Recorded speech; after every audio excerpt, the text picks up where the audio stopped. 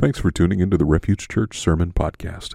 It's our prayer that the Spirit would use God's Word to stir your affections for Christ during this time. While we're glad to provide this online content, please remember that it's not intended to replace commitment and connection within a local church family. Now, here's this week's message. Our scripture for today comes from Proverbs chapter 9. Wisdom has built her house. She has hewn her 7 pillars. She has slaughtered her beasts. She has mixed her wine. She has also set her table. She has sent out her young women to call from the highest places in the town. Whoever is simple, let him turn in here. To him who lacks sense, she says, come, eat of my bread and drink of the wine I have mixed. Leave your simple ways and live, and walk in the way of insight. Whoever corrects a scoffer gets himself abuse, and he who reproves a wicked man incurs injury. Do not reprove a scoffer, or he will hate you. Reprove a wise man, and he will love you. Give instruction to a wise man, and he will be still wiser. Teach a righteous man, and he will increase in learning. The fear of the Lord is the beginning of wisdom, and the knowledge of the Holy One is insight. For by me your days will be multiplied, and years will be added to your life. If you are wise for yourself. If you scoff, you alone will bear it. The woman folly is loud. She is seductive and knows nothing. She sits at the door of her house. She takes a seat on the highest places of the town, calling to those who pass by, who are going straight on their way. Whoever is simple, let him turn in here. And to him who lacks sense, she says, stolen water is sweet, and bread eaten in secret is pleasant. But he does not know that the dead are there, that her guests are in the depths of Sheol. And we'll end with our new liturgy. The grass withers and the flowers fade, but the word of the Lord stands forever.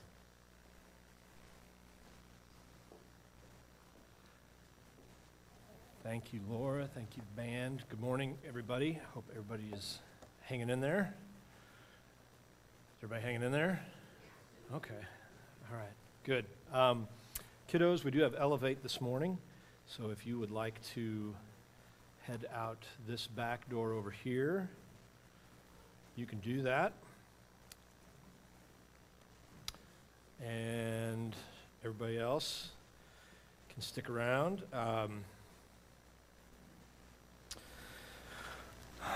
right, we are through the month of January. What our typical practice is to go through some of the spiritual disciplines and talk through those and how do we practice those. And our goal is not to set necessarily resolutions or to set accomplishments for us, although we can. My pants are a little bit tighter than they were last year, so some of the resolutions can be helpful. But for spiritual practices and all practices, really, what we want to do is we want to set habits. What are things that we can begin to do and practice that can impact and change our life? And so this morning we're actually going to look at the spiritual discipline of study. I want to start with a story that I thought was funny.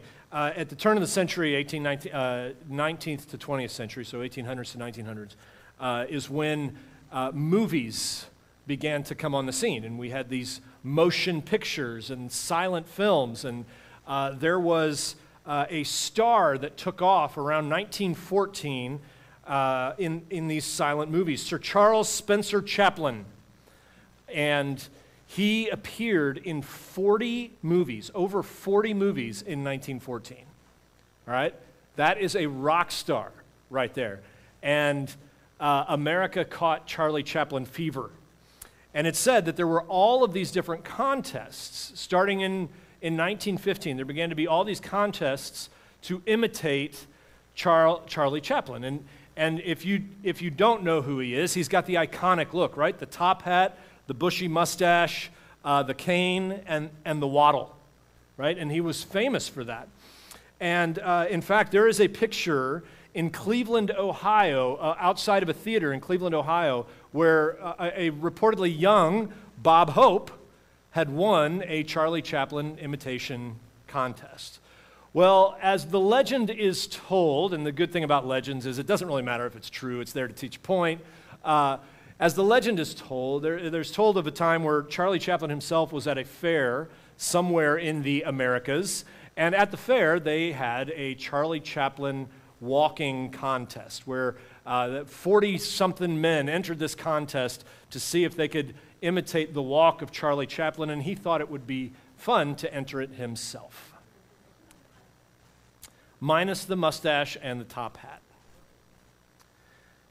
And this must have been a blow to his ego. Supposedly he came in, depending on various reports, either 20th or 22nd place in the Charlie Chaplin imitation contest. Sometimes it is hard to recognize the real deal, right? If you want pure entertainment in our day, I would not suggest to get on Twitter, but I would suggest, if you're going to be on Twitter, to follow Tony Hawk, the legendary skater Tony Hawk, who tells story after story after story of encounters that he has with people, even after he has to show them his ID, who will always remark with, "Man, you know who you look like?" And they never believe it's him, even when they see his ID. Man, that's uncanny. You even have the same name as legendary skater Tony Hawk. A question, especially in our day. If God, Jesus, the Bible, were to show up, a question that I have often, if Jesus were to show up in our day and were to enter a look-alike contest, would we recognize him? Would we know which one is the real Jesus? I heard over and over and over again growing up, and if you grew up in a conservative Christian church, you probably heard this too. Well, mostly if you grew up with a youth minister, you probably heard this too. You can probably finish this. How can you know that you know that you know that you know that you know that you know that you're saved? Right? That was the end of that question. How can you know that you know that you know that you're saved? And I'm going to be honest with you, I don't even know if that's the right question. Sometimes I don't think that's the right question. I think a better question might be, how can you know that you know that you know, fill in however many you want, depending on your emphasis, that you know Jesus, that you know, like, the real Jesus. Not that you're religious, not that you're on the right side of anything, but how do we know that we actually know, have come to know and trust Jesus? Matthew 7 tells a very troubling story about a man who comes up to Jesus and says, many will say to him on that day, "Lord, Lord, did we not accomplish all these great things in your name? We cast out demons in your name, we healed people in your name?" And you remember what Jesus says to him? "Who are you? I don't know you." That first, no matter how many times you read that first ought to go, it ought to make our stomach drop a little bit. But then it ought to comfort us at some level, maybe, or convict us. Can you imagine standing before the Creator and Savior of the world and telling him what you've done?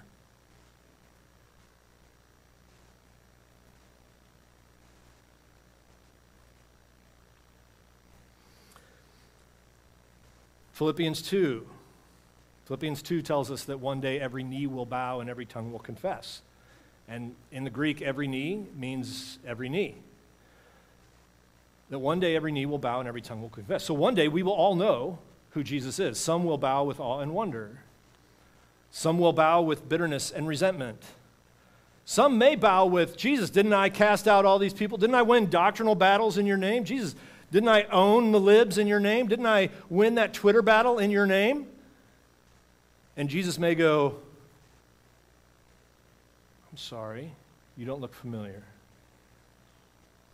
And I'm sure there will be some that bow and go, "Well, actually, Jesus."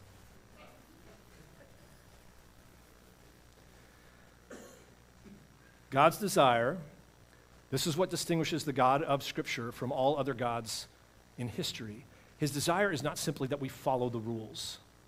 This is not to diminish obedience or doctrine or any of those things. But every God in history, every other deity in history says, follow these rules. This is what you do and this is what you don't do. God desires that we know him. And since that is his desire, he has made himself known to us. And it's not simply a matter of do these things and don't do these things. It is a matter of knowing. And so this morning we're going to look at the spiritual practice of study and why it's important, especially when we live in such a confusing and polarized world where everybody seems to speak for God, right? We've just ditched the whole, like, we're all speaking for God now. Even atheists are speaking for God on both sides. Okay. Stay off the computer. Stay off the internet if you don't want to get grossly confused. And so here's what I want to do. I want to spend the first part of our sermon and the most part of our sermon dealing with our motives. What are our motives of study? How do we approach God in this idea of study? And then the last part, I want to be very, very practical, and I hope it's practical and helpful to give some guidance on how do we read the Bible. And as we read Scripture, not only how do we know the Bible, but how then do we also take that and relate it to the world around us?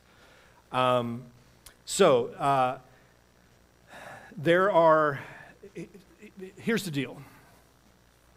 I'm not going to stand up here and tell you, I know. Here's what I know. I know God has revealed himself. I will doubt me over and over and over again. I will not doubt him. The reason people didn't recognize Charlie Chaplin, and the reason people still don't recognize Tony Hawk, is not because they haven't studied them. It's not because they haven't watched highlights. It's not because they haven't seen them on TV. They have, but they don't know them. They know about them. They've seen highlights. Trusting God doesn't necessarily require that you take a Greek class, I hope. It doesn't require that you have a PhD, I hope. It requires a humble spirit that enjoys an intimate, worshipful relationship with the Creator and Savior of the universe. Time, intimacy, engagement. This is what creates true relational knowledge. And this, when we read Scripture, that seems to be what God wants from his people. Okay? We all on the same page there? All right, let's go. So here's the three things we're going to look at, basically. Awareness, humility, and practice. So first, let's look at awareness. Proverbs 9 gives us two different dinner scenes. It begins and ends the chapter with two different dinner scenes. And if you notice, it's woman wisdom and woman folly. And the invites go out from the highest places in town. So the invites go out both from the same places. And they go out to dine with Lady Wisdom or to dine with Lady Folly. The invites also go out to the same groups of people. It's not one goes out to the righteous and one goes out to the wicked. The invites go to anyone who is walking along the way, and praise God, they go out to those who lack sense. Whew. Let the simple turn in here. That is great news for all of us, all right? So the invite to dine is not this elitist, you have to know these things. It goes out to everyone. Now, Proverbs itself is a book of wisdom. It's a book of wise sayings. It's a collection of sayings. And it was often used in the Old Testament for fathers training their sons, or like in a church group to train young teenagers. So that the image here of those who lack sense is really the image of young boys who are beginning their journey into life. And if you read the Proverbs, you'll see over and over and over again how often Solomon says, trade everything you have for wisdom. Pursue wisdom like you would pursue a woman. Go after wisdom with everything that you have. And so here, this painting the picture for those who are getting ready to set out on their journey is, where will you feast? And we can broaden that out. This is now for all of us who are on this journey, where do we find our spiritual nourishment? What do we feast on?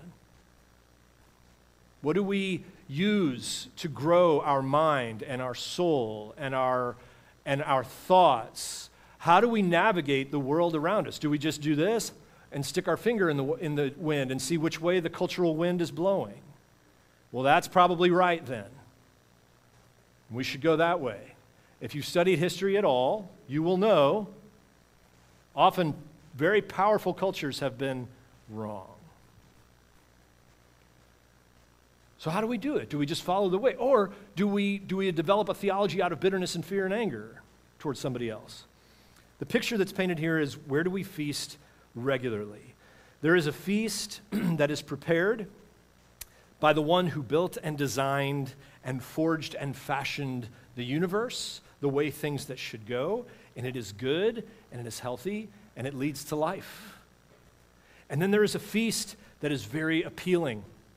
It's stolen, it's fast food, it's quick, it's easy, it's the path of least resistance, it appeals to everything now, and it leads to death. Woman wisdom here is, wisdom is personified in the Old Testament. It's actually the picture of Jesus, Christ our wisdom. That's a shortcut. I could take a whole lot longer to get there. I'm going to ask you to take my word for that, okay? This is the image of Jesus through the Hebrew Scriptures, Christ our wisdom. And we're told that this is the one who has built her house. Jesus is the one that we see revealed in the New Testament. He is the one that has formed and fashioned the world. He has designed us and the way that we should be. And when we dine with him, we're not just learning what to do and what not to do. We're learning what is good, why it is good, what we are called to. Sorry. We're learning like how the world was made and how we operate in it. What's good for us? What is best for us? What controls us? It creates in us an awareness, not only awareness of God and the way he's made the world to be, but also our temptations. I've said this a million times, but it's still helpful for me. The relation of the idea of sin is not just, sin is not God the cosmic killjoy, and he only puts things that we don't want to do. How sin manifests is if God were to say, I want you to eat ice cream for every meal, we would go, every meal. Come on, can I have a break from ice cream? The nature of sin is our resistance to what God made good, not God being the cosmic killjoy. And so to sit and feast here is to feast on what God made good. And to know that. And sometimes it's good for us, and we enjoy it, and it's good. People learn to like broccoli. And sometimes it's hard, and we got to trust that it's good. Tim Keller always said, if you're going to have any wisdom at all, I love this statement, if you're going to have any wisdom at all, you need to know two things. One, that the world was created. It's designed. That God made the world. There is a way that things should work. There's a way we should work. There's a way everything, economy and relationship and love and power and desire and righteousness, there's a way, and justice, there's a way all of those things should work in the world. They were designed and created by God, and it was designed to be good. And if we're going to gain wisdom, we need to know that we're not just random. There is a way things ought to be. But we also need to know that Genesis 3 exists in the Bible, and the world is broken. Sin entered the world. It distorted all of these things. It distorted justice. It distorted desire. It distorted love. It distorted relationships, and all of these things. And we have to know that the world is also broken by sin and rebellion. And so it is created and designed, but it's broken. And so A plus B doesn't always equal C. If you were raised with a Christian idea or mindset of, if you do these things and don't do these things, then your life should be great, right? I was a youth minister for a while. I'm going to tell you right now, every parent that came up to me with concerns, there were lots of parents that were encouraging, but everyone that came up to me with concerns, it seemed to be, if you can get my kid to 18 and keep them out of trouble, I know that they will then have a great life after that.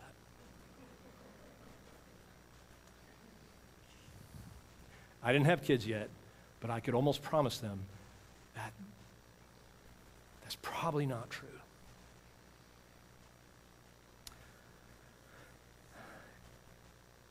Listen, God is not a formula to be figured out. He's not a mathematical formula to apply. He is a God to know and trust on the good days and on the bad days. And sometimes we do everything right and things still turn out bad or hard. But When we dine at the feast of woman wisdom, we know that God is at work. One day, because of the resurrection of Jesus, we have hope with faith in Christ that one day all things will be made right and whole. See, almost like on. All right. Even you and me. The grand narrative that we share every Sunday when we got up this morning and talked, when Garth shared this morning, we believe this to be the ultimate truth. The way the world was made, the world is designed, the way it works, God made it good, and then it was broken. And then in the brokenness, we are all looking for ways of salvation, ways to fix it, ways to cope, ways to get through. We've all had something that we have lost. If you step back and look at humanity, you can see there's something we had that we've lost, and we're all trying desperately to find it. I found a great quote. It's often attributed to G.K. Chesterton, but it's actually in a book written by Bruce Marshall called The World, the Flesh, and Father Smith. And I'm going to confess that I have not read this book, though I want to now. Apparently, this is a very good picture of Proverbs 9. Father Smith, the priest, is walking along the way when he is tempted by a scantily clad woman who mocks him and makes fun of him, asks questions about how in the world priests could live without us. And Father Smith contends that even at its most perfect, simply worshiping a woman, and that relationship is a poor substitute for walking with God in friendship. And the woman judges that Father Smith's answers prove what she had always maintained about Christians, that religion is only a substitute for sex. Father Smith counters roundly and says, I still prefer to believe that sex is a substitute for religion, and that the young man who rings the bell at the brothel, consciously or unconsciously, is looking for God. Our hearts are made to worship. We make substitutes for God often. We seek to fix our world. We seek to address our brokenness, tell others we're okay, try desperately to find out and make meaning out of life. And with all of this, we are still invited to sit and feast at the table of the Creator of the universe, to learn, to grow, to know Him, the world, the law, the way we were made, the way we were designed, our desires, misplaced and well-placed. To learn true and ultimate good. And the invitation is not for those who have it together. The invitation is for those who are simple and lack sense. So when we study, we bring all of this to the table. We bring all of this into glorious conflict with God on His throne. The creation of the world, we bring it in touch with the sinfulness of the world. The command to love our Lord, love Lord our God with our heart, soul, mind, and strength, and the tension that sometimes creates between that and loving our neighbor. And what does that look like?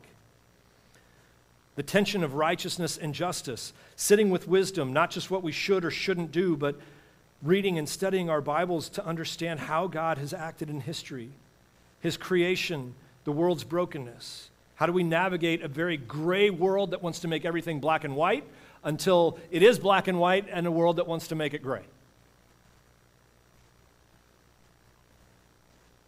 We're called to be aware of this, all of this, and our response to this is to be aware. Am I feasting at the table of woman wisdom, or am I taking something that's cheap and easy and path of least resistance and dining with woman folly?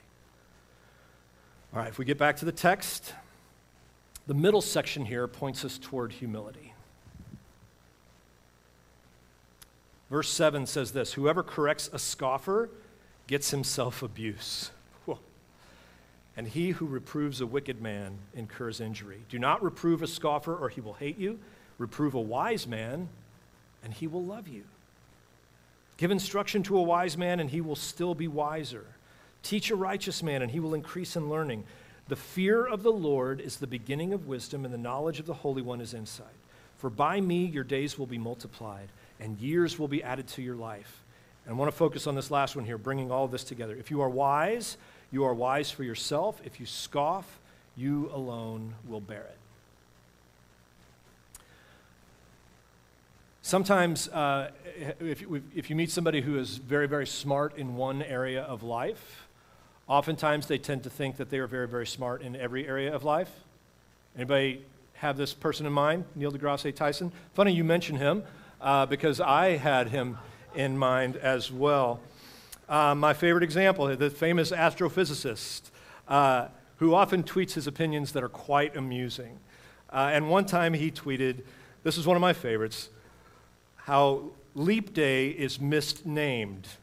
We're not leaping anywhere. The calendar is simply and abruptly catching up with the Earth's orbit. To which one person responded, if only we had a word that meant a sudden and abrupt lurch forward.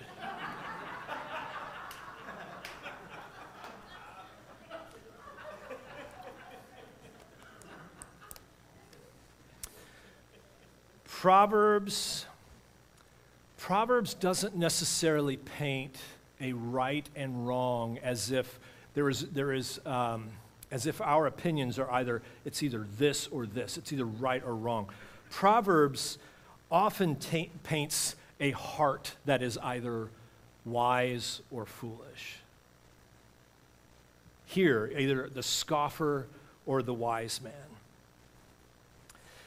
man. This sadly is the case, people that are smart in one area. This is sadly the case with a whole lot of people who have studied the Bible a lot. Scholars, where studying the Bible has ironically filled them with a sense of pride. Being knowledgeable about the Bible, the temptation then is to fill us with a sense of pride. But I want to tell you that to study and learn more, not simply about the Bible, but the God to which the Bible makes known to us, ought to not fill us with pride. It ought to fill us with humility. It ought to remind us page after page after page after page, I'm not God.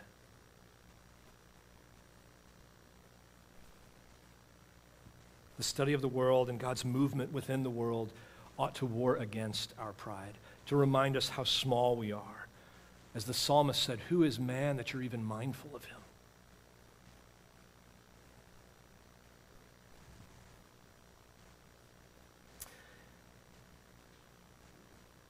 And that we are able to, when we are wise, that we actually stand before God with grace and understanding and humility. This is something that last line can be confusing. If you're wise, it benefits you, and if you're foolish, you alone bear it. And this is something I think is important as we step out here. The beginning of wisdom is what, class? You remember? Fear of the Lord. All right, this is not being scared of God. This is fear that creates wisdom. If you were standing in front of a minefield, all right, yes, there would be you'd be scared, probably. But appropriate fear says, I don't just run through this carelessly. Appropriate fear says, I better step wisely. Right? This is a good fear. It's a fear that is awe and respect. It produces wisdom. A proper fear produces wisdom, but this has also given me a great freedom as well as a greater responsibility when I can remember this. Okay. You and I will stand before God with our convictions and our positions and our decisions. Here's what I mean by that. If you look up at me, you're like, you're a pastor, you're part of the patriarchy, you're whatever, you are trying to manipulate us, you're trying to deceive us, you're part of the conspiracy, you're part of the whatever.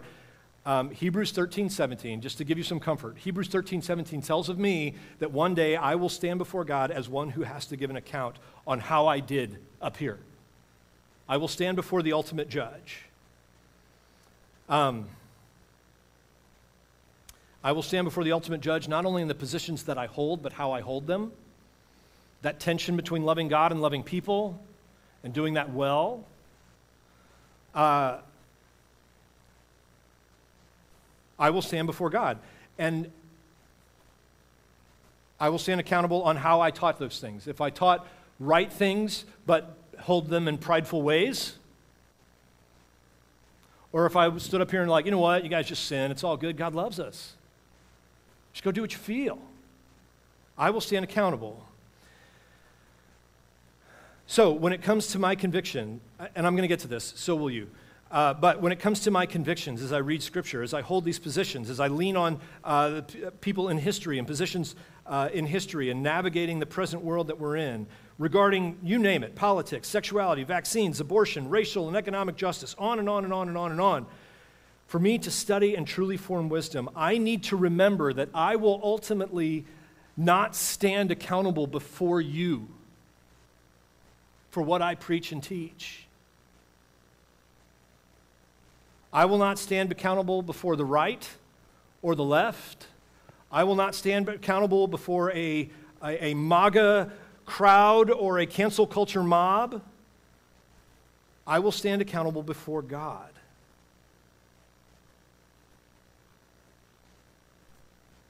And so my motive can't be to try to please or appease man.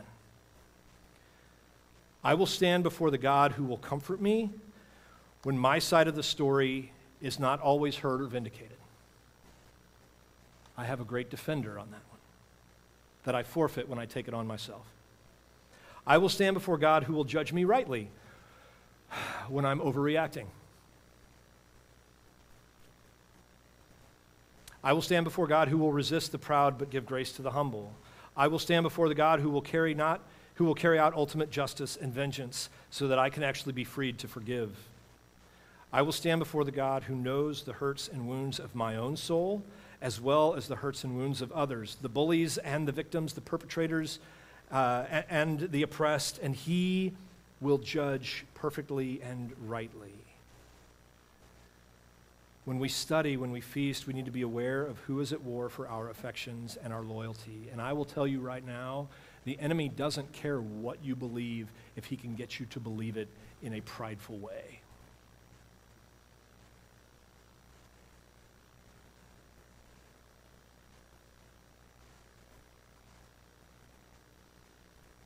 That we would hold our doctrine firmly but humbly, and still be shaped and formed by humility and wisdom.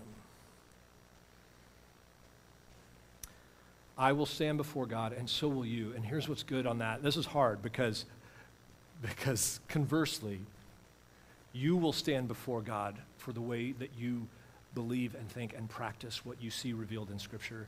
You will not stand before me. Sometimes that frustrates me. Most of the time it's freeing, but sometimes I would like to have a word. That's an honest confession. As a confession, it is painfully easy for me to get into the position of scoffer. It's painfully easy for me to get there. I think about this often, and Darden, I should probably tell you more. Darden told me one time, you're not that easy to agree with, which I questioned.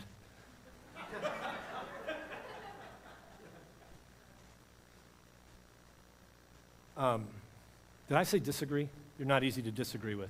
Isn't that yeah, I know. But it still gets me. Listen, I'm not bigly wise, but I'm wise enough to know that it's not a good place for me to be, and it's not a good place for my heart to be. I hate who I become when I move into the position of scoffer. And as an encouragement to you as the church here, your elders saw this happening in me over the past couple of years and called me to account. The line between prophetic personality and scoffer can be a fine one, and they called me to account on that. They could see that I was tired, and they gave me some rest and some time off, and while I rested, they took my social media passwords, which I gave freely. It was good. I gave them willfully, but it was a good thing, and I'm grateful to each of these guys that I get to serve alongside with, and I'm grateful that they called me out on that, and I'm grateful that they saw it gently and lovingly.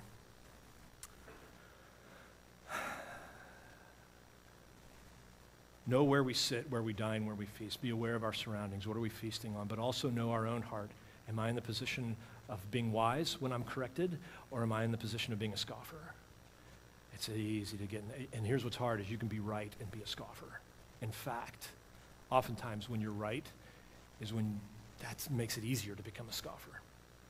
So the last one, I'm going to wrap up with some very practical stuff of the how-tos when it comes to studying Scripture. How do we practice this awareness and this humility as we study Scripture, and we study ourselves, and we study the world around us?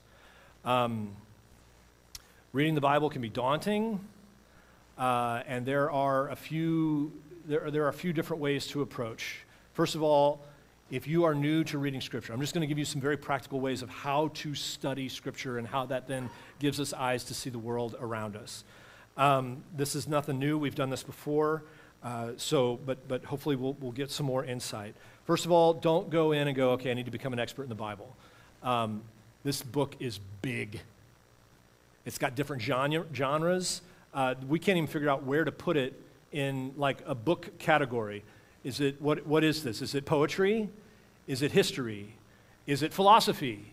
Is it, where does this go? And so they had to create a whole new, it's religion, right?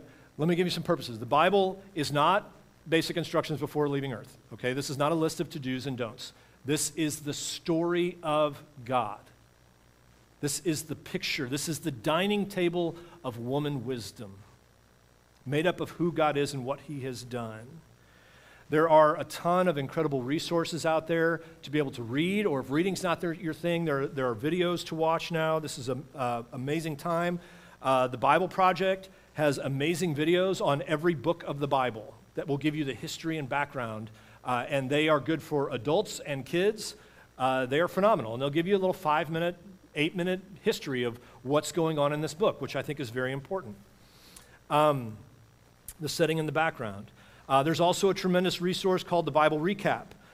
This has a reading plan, and it also has a daily podcast that gives you a little 5 to 8 minute review of what you just read, which if you're going in the prophets, man, take advantage of that. Prophets don't make any sense. You're just like, don't know what's going on. Oh, they're angry. There's not a story really to follow, but it's what they're angry about, what's happening, the warnings they're giving, but then the comfort they're giving. So that's a helpful thing. A couple things to keep in mind when reading a Bible. Notice we didn't do this like on January 1st, because I think that's good. But a couple of things before you actually endeavor to read the Bible. First, I would say have a plan, but don't think that the way of righteousness is reading through the Bible in a year.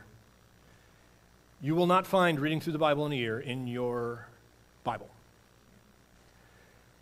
Read through the Bible. That's what's critical. Learn how to read the Bible. Do have a plan. Have a plan that's doable. It doesn't necessarily even have to be time-focused. I did one a couple years ago of reading through the Bible in 2 years, and that was great. Or another way you can do it is have a book that you're focusing on. You can say, this month, I'm going to focus on this. Or don't even put a time frame on it. I'm going to start. If you've never read your Bible before and you want to learn, start in 1 John and read 1 John. Read it all out loud in one setting. What is John telling me? And then learn how to ask the questions. We're going to go through here in just a second. Read the Bible. I will encourage that. Don't put the frame of I have to read the Bible in a year. Okay? I know people, I'm related to people that have read through the Bible in a year for 20 years in a row, and their Bible knowledge is low. The Bible is not something to be accomplished. This is a God to be engaged with and known and loved. Okay? So that's first. Second, and this is critical, Bible before tech. I will advocate for this. I will advocate for some kind of meditation, if not full out reading your Bible in the morning. And you can say, well, I'm not a morning person. And I'd probably argue with you now. I wouldn't used to argue with you, but I probably would now. I'm older though. Bible before tech. James Early has a great word on this in his book, The Common Rule. Every day when we wake up, we take in information.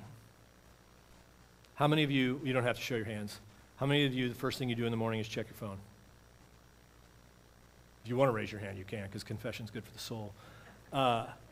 Right? This was his word. When we start off our day, with really what table we're going to feast at that day, who we are going to bow down to that day. When we start off our day with work emails and checking our phones, we start off with the need to justify our existence. This is why I'm important, or this is who I need to please today to make sure that I'm accepted.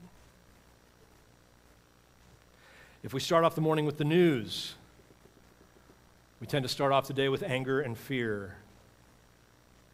That seats us firmly in the position of general manager of the universe, and now it's up to me to solve the world's problems, or to be angry at everybody who's causing the world's problems. Definitely not me, though. When we start off the morning with social media, we appeal to our vanity or envy. How we do or do not have the good life according to who others do and don't have. How come everybody is always at the beach? Why aren't we always at the beach? When we start with Scripture, with this practice and this habit, we could put God firmly in charge of the story, and we put us firmly in the story. That the world is broken and that God is on his throne. And then as that gets established, that habit and that practice, then we can start to approach the news and work emails and the lives of our friends and followers in a healthier place. Finally, so those are the two things that I would advocate for: Bible before tech, and have a plan. Don't ever do this. Don't ever do this. This is the word for me today. Okay? Have a plan to approach the Bible. And here's why. This is how to read the Bible. This is from Zach Eswine. I think this gives us some really great questions as we read. We've done this before. We have little cards. Maybe we can have those out next week. I forgot to get them printed. Tracy, I'm going to look at you. Can we print those? They're already on the connections table, guys. You didn't need me to tell you that. I'm sure everybody already knew that. Here's the questions we ask. First, the question we ask when we read the Bible: what is being made known about God? We don't open the Bible and say, what are you saying to me? The Bible is written in a time, in a place, to a people. And it reveals something about God. So the first question we ask is, what's being made known about God? And what's being made known to this people in this context? This helps us to understand that the Bible is written in a context. It's written in time and history. For example, if you read 1 Peter is written to know the setting of 1 Peter, it's written to a people that are marginalized and pushed to the side and being persecuted. And if we read 1 Peter, where he is encouraging them to hang in there, and we go, but Peter, man, they're threatening to take away our tax exemption, Peter. If you can hear back from Peter, wait a minute. You don't have to pay taxes because you're a Christian? It's got nothing to do with this book. It's a far cry from where we're at right now. I think Peter would be like, what happened? We approach Peter not from our modern day terms, but the context that he wrote in. And then we also want to ask, what's going on that they need to know this about God? In Exodus, God's people need to know that God is more powerful than the Egyptians' God, and that he will free them. They can trust him to walk through the water. So he makes himself known by systematically defeating each idol in this wave of plagues. Wraths was the word coming to my mind.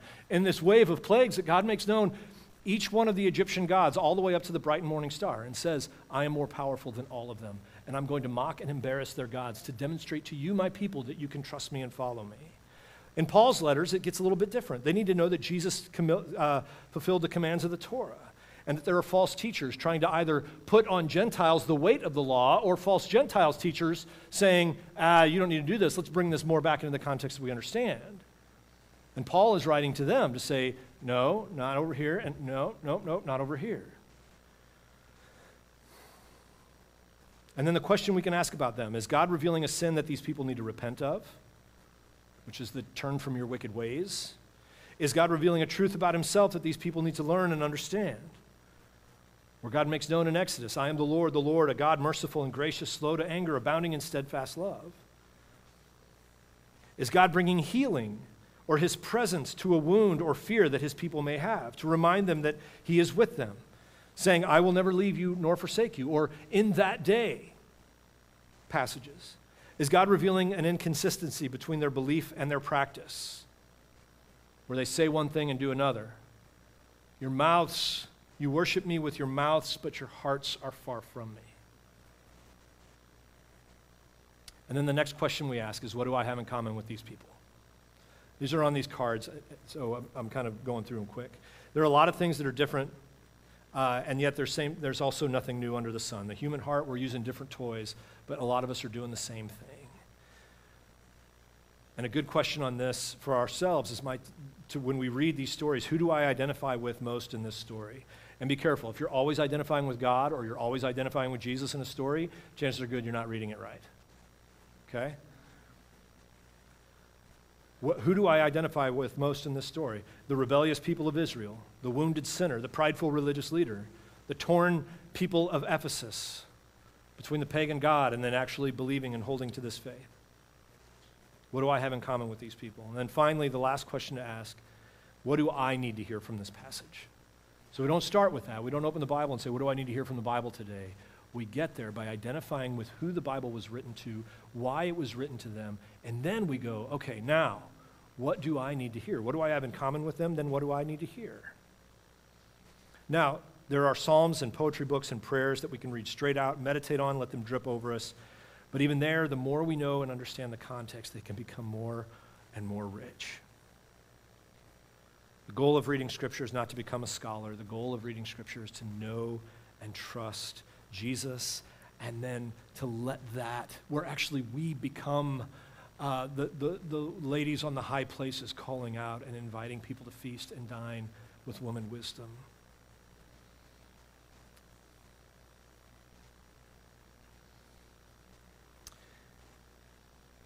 And when we get to that last question, what do I need to hear from that passage? We can ask those same questions that we ask of the people. What sin is this revealing that I need to repent of? What wound is this revealing that I need healing from, that I've not trusted God with, or that I just need to know that God is present? What is something that God is revealing about himself that I need to know and I need to trust? Logically, emotionally, spiritually. Or what inconsistencies are prevalent in my life? Am I talking with anger and bitterness about how much we just need to love people? Or am I preaching God's grace and mercy to sinners with absolute judgment and guile? God wants to be known. Study is more than just accumulating knowledge. It's growing in wisdom and trust and faith. We cannot and will not know everything about God. That's a glorious freedom because we are limited. Dang it. We're invited to dive deep. We are invited to feast at the table of woman wisdom.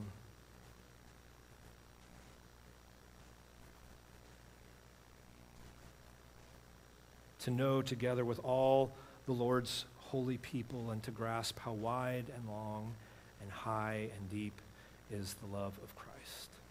Study is not just about getting smart. Study is about growing and building this relationship with Jesus. Let's pray.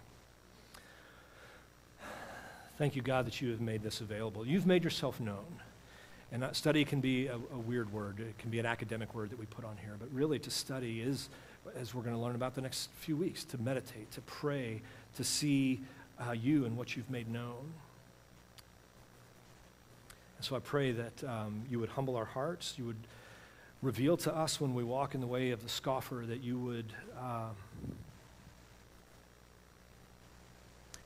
would invite us and that we would respond joyfully and faithfully, even when it's hard and even when it's good, that we would sit and feast at the table of woman wisdom, knowing you as you've made yourself known in the life, death, burial, and resurrection of Jesus. We ask this in his name. Amen. Building our identity in Christ for the sake of the world. That's the mission of Refuge Church. For more information, visit us online at seekrefuge.net.